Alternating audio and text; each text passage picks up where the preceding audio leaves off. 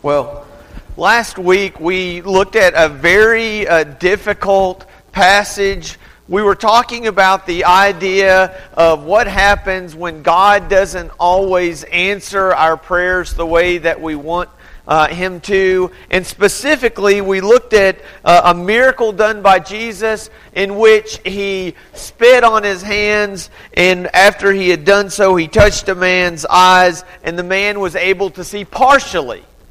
And then He would do it a second time, and the second time, then He would be able to see clearly. And we said, what does that really have to do? Well, we looked at that in Mark, and then a few chapters later, we picked up in chapter 10 and noticed that a very similar miracle was done, but this time it only took one time.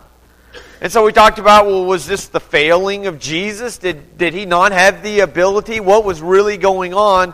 Well, what we were trying to see here is that the disciples were really struggling with who Jesus was. And we're going to continue on that topic this morning, but rather than looking at a miracle, we're going to see a dialogue between who else but Peter and Jesus, and it is a very awkward, confusing passage. We find it in several places. We have it here in Matthew chapter 16. It's also in Mark chapter 9. And oddly enough, Luke in Luke chapter 9 does not include this conversation. So that's something interesting. But before we do anything else, let's spend a moment in prayer, and then we'll start in Matthew chapter 16. Let's pray. Father God, Lord, I have many, many ideas and beliefs of what I think you want done in my life and in Hobbs and throughout the world. And Lord, I oftentimes pray that they align with your ideas and your hopes for my life and for Hobbs and for this world. But Lord, they don't oftentimes coincide. They don't always agree. And so, Lord, I just pray that you make each one of us humble enough to recognize that you have a plan for us, and that when we do struggle with seeing what you have for us, that we can just simply trust you. We thank you for always being with us. It's in the name of Jesus that I pray. Amen. Okay, so we're in Matthew chapter 16, and several weeks ago we had Peter's confession of who Jesus is, and you would think Peter's got it, right? Well, we're going to find out today that Peter doesn't have it, completely at least. And so if you have your Bibles, turn to Matthew chapter 16. As I remind you occasionally, if you don't know where Matthew is, open up to the middle, you're in Psalms. Take the second half and split that open, and you should be somewhere near Matthew. And so that's where we're going to be this morning. Matthew chapter 16. We're going to start in verse 21. And I said this is a difficult passage because, believe it or not, Jesus is going to turn to one of His followers, one of His apostles, one of the ones that He has chosen, and He calls him a name. You remember the name that He calls him? He says Satan. He says, "Get behind me, Satan." So what would prompt Jesus to make such a audacious remark? Why would He respond to Peter in the way that He did? Well, the reason why He responded to Peter in the way that He did, because He was responding to the way that Peter had responded to something that Jesus said. Peter took aside Jesus. Peter, the student, took aside Jesus, the master, Jesus, the teacher. And not only did he question him, he rebuked him. It says, "You can't do this. Stop talking like that." And some of you may have heard similar words like that coming from the mouth of your teenage child. And there have been repercussions along with that. But what prompted Peter to respond in such a way that Jesus would respond in such a way? Well, here we go. Let's read and see what the Bible says about this. Matthew says, starting in Matthew chapter 16, verse 21, it says, "From that time on, Jesus began to explain to His disciples that He must go to Jerusalem and suffer many things at the hands of the elders, chief priests, and teachers of law, and that he must be killed and on the third day be raised to life. I just want that to sink in for a second.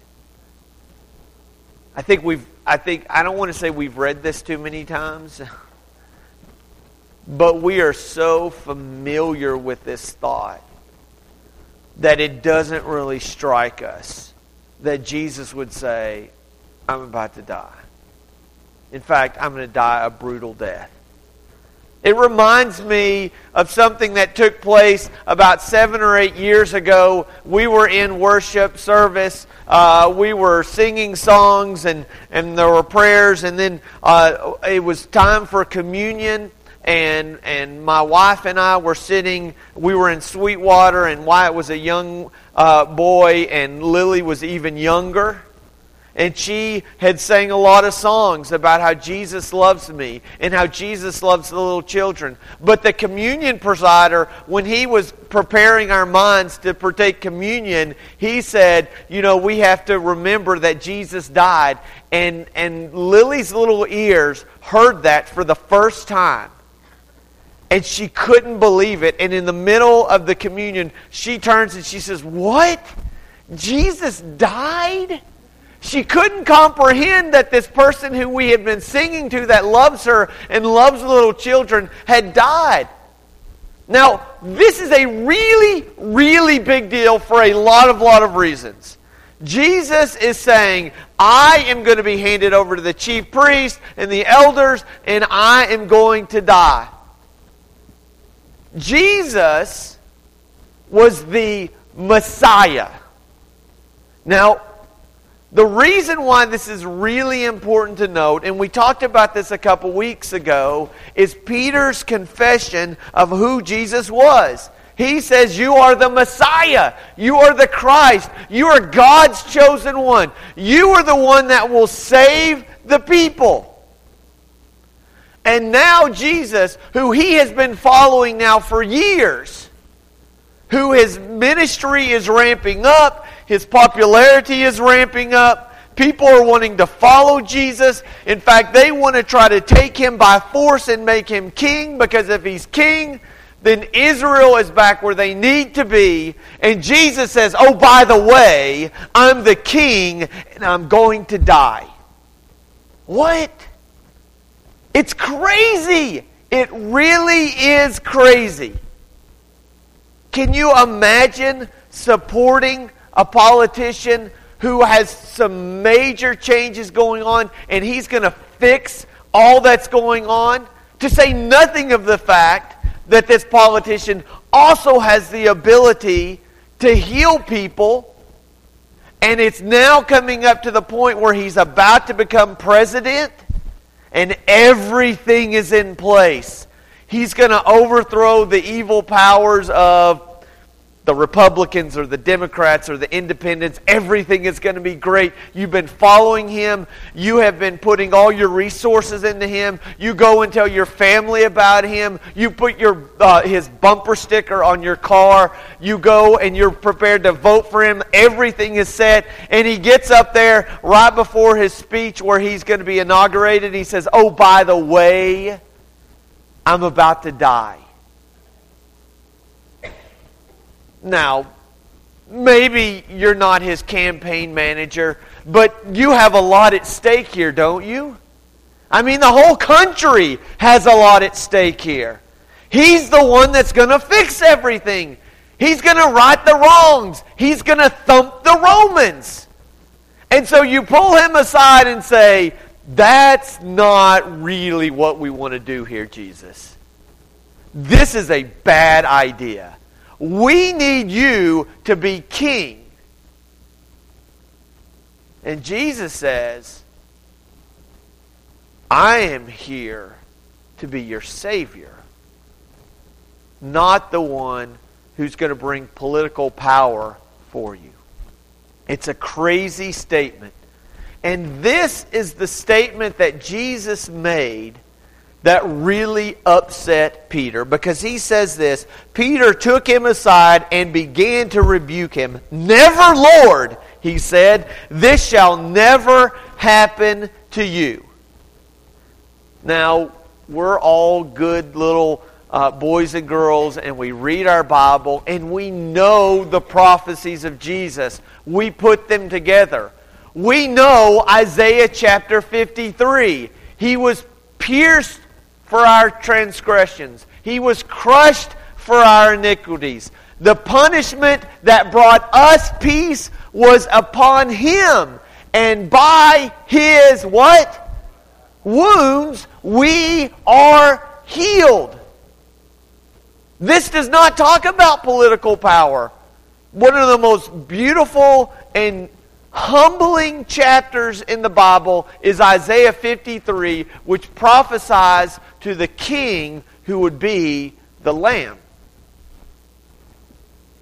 If they didn't know their Old Testament, if he wasn't familiar with Isaiah 53, surely he remembers the words of Jesus' cousin as Jesus was coming up towards him, and John the Baptist introduces him by calling him what?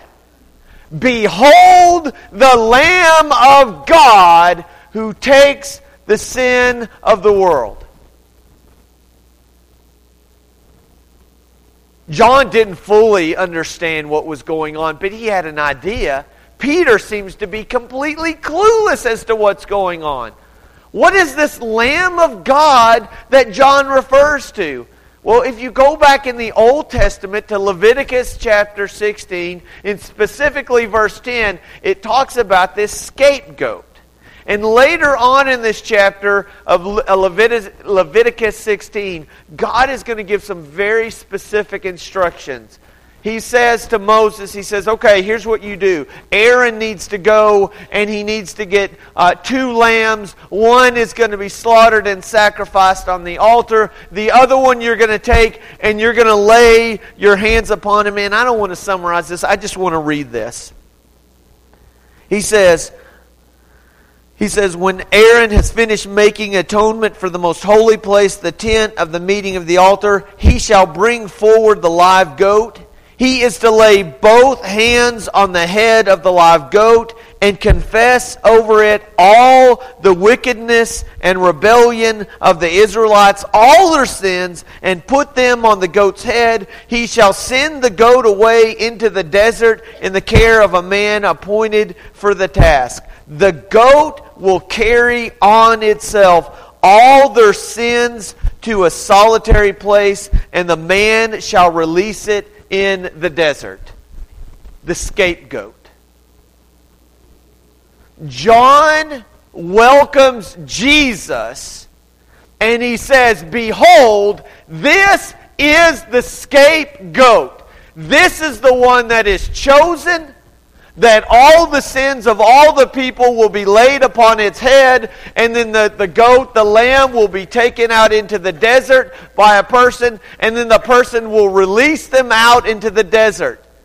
Why does the goat go out in the desert? It goes out in the desert to separate the sins of the people from themselves, and in the desert, the goat will die. For Jesus to say, "I am the Messiah, oh, and by the way, I'm going to die for you," this was troubling. This didn't fit into their plan. And Peter said, "Never. This can't happen. This shall never happen." And then we have Jesus turning to Peter, and he said, "Get behind me, Satan." Why was Jesus speaking so harshly to Peter? Why didn't he say, "Oh, Peter, you don't understand"? Peter struck a nerve. It really bothered Jesus that Peter would go and try to augment his plans. Jesus says, I'm going to die for the people. I'm the Lamb of God. I'm going to take the sin away. And Peter says, no, you're not going to do that. And Jesus turns to him and says, get behind me, Satan. Those are really strong words. I was about 9 years old. My brother was pestering me, as he always did. It was his job. I got mad at him. We were at my grand-grand's house. I turned to him and I called him the devil. My grand-grand heard that. I got the beating of my life. She said, you don't call people the devil. Not your brother. Well, Jesus does it here. Why would Jesus be so upset? Why would it strike a nerve? Was this just some kind of rhetoric like, oh, it would be nice if I called him Satan? Or was there something really behind the fact that Peter said, no, this isn't going to happen? Jesus was a human. Jesus knew the plan. But if you don't believe me, read on ahead. Jesus doesn't want to die. Jesus has an inner struggle within himself, recognizing that he has been chosen and he has accepted the role to be the Lamb of God that would take away the sins of the world, but he is wrestling with this. And you can flip a few chapters ahead and you can read in the garden the struggle that is taking place, and he goes off to be alone and he weeps. And he sweats drops like drops of blood because he is in such agony over this. And one person who has followed him, one person who he loves, and the person who loves him back is now trying to get in the way and say, no, you don't have to do this. And he says, I have to do this.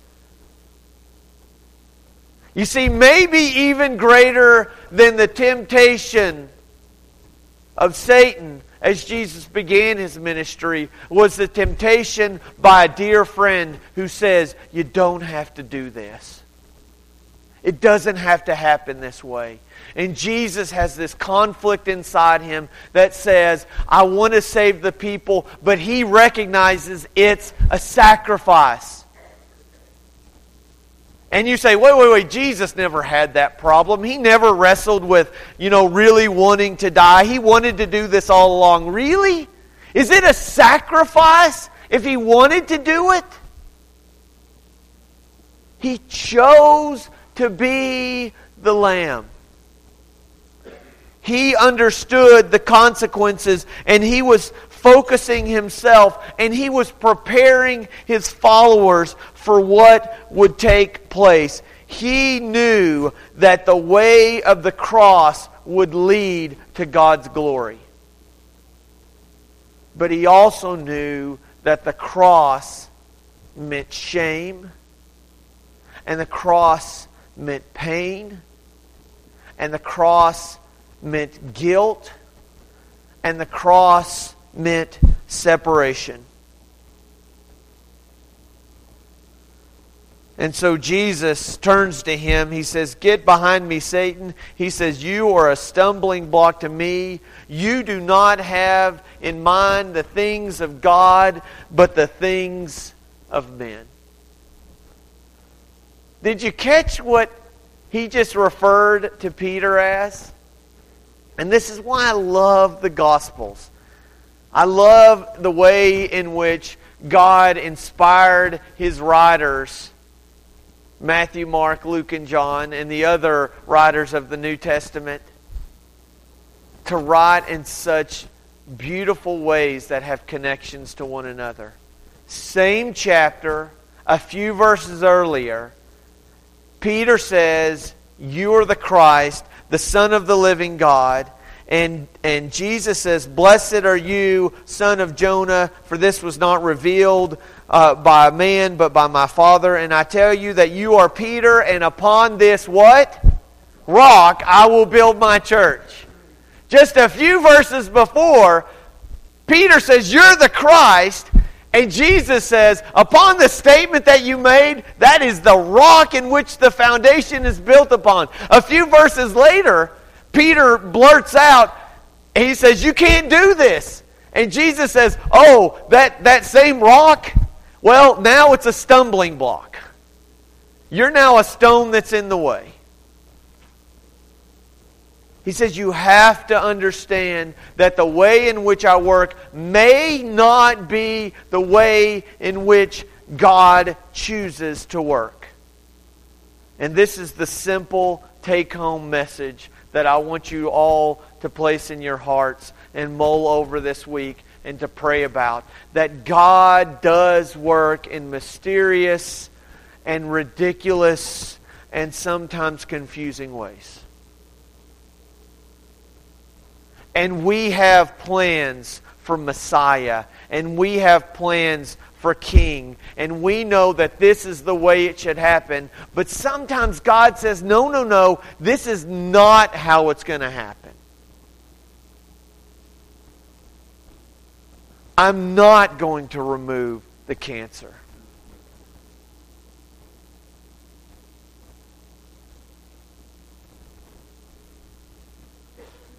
Your son still is going to die. All the problems of the world aren't just fixed. And you say, no, that's not how it happens. Because God, this is how you work. We've all been here, right? You have your stories, I have mine. I know the stories when I told God, this is how a king works. A king doesn't let a baby die when he can save it. That's not how you work. And God says, you have to trust me. This is not about knowing what's right or guessing what's right or telling me what to do. It's about having faith and saying, I will follow you. Just this week, I had a young man come into the office. He's in his early 20s. He is struggling with God, with what God wants to do in his life.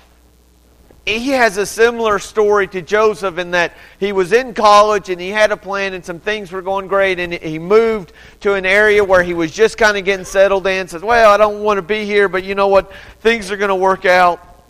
It's like in Potiphar's house. Like things are, and then all of a sudden, well, you know what? We can't live here anymore.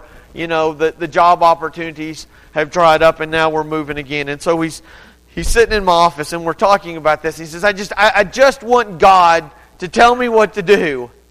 And I looked at him and I said, I'm so sorry, but here's what I'm going to tell you. I have no idea what God wants for your life. But this is the great thing about faith. Faith means you don't know and can't see. And you just trust Him.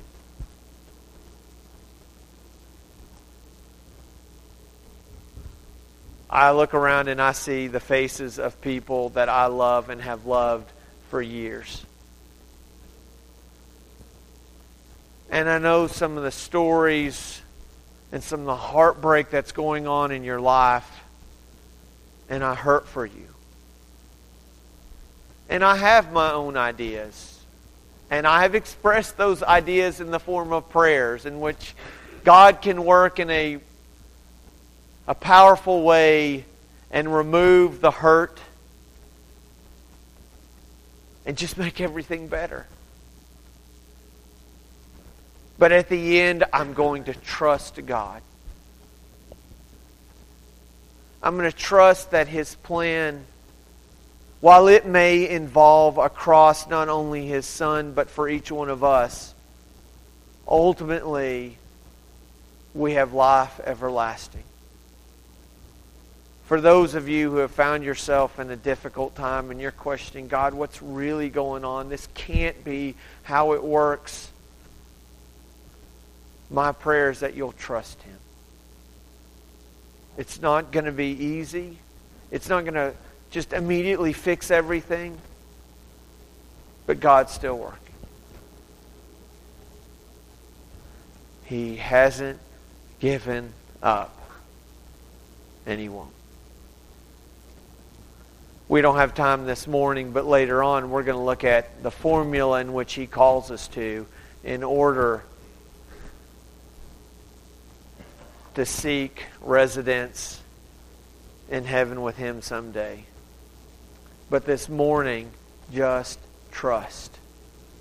Trust that He knows the plan He has for you.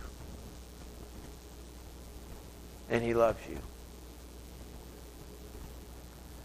This morning we're going to stand, and right now I'm going to ask if you would go ahead and stand and prepare to sing a song. But before we do, I want to offer a prayer over each one of us that we may continue to trust in the plan that God has for us. If you'll stand, I want to lead us in a prayer.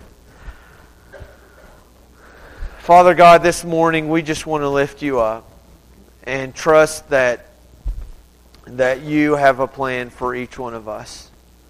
And Lord, that plan, the healing that we desire, the miracle that we want,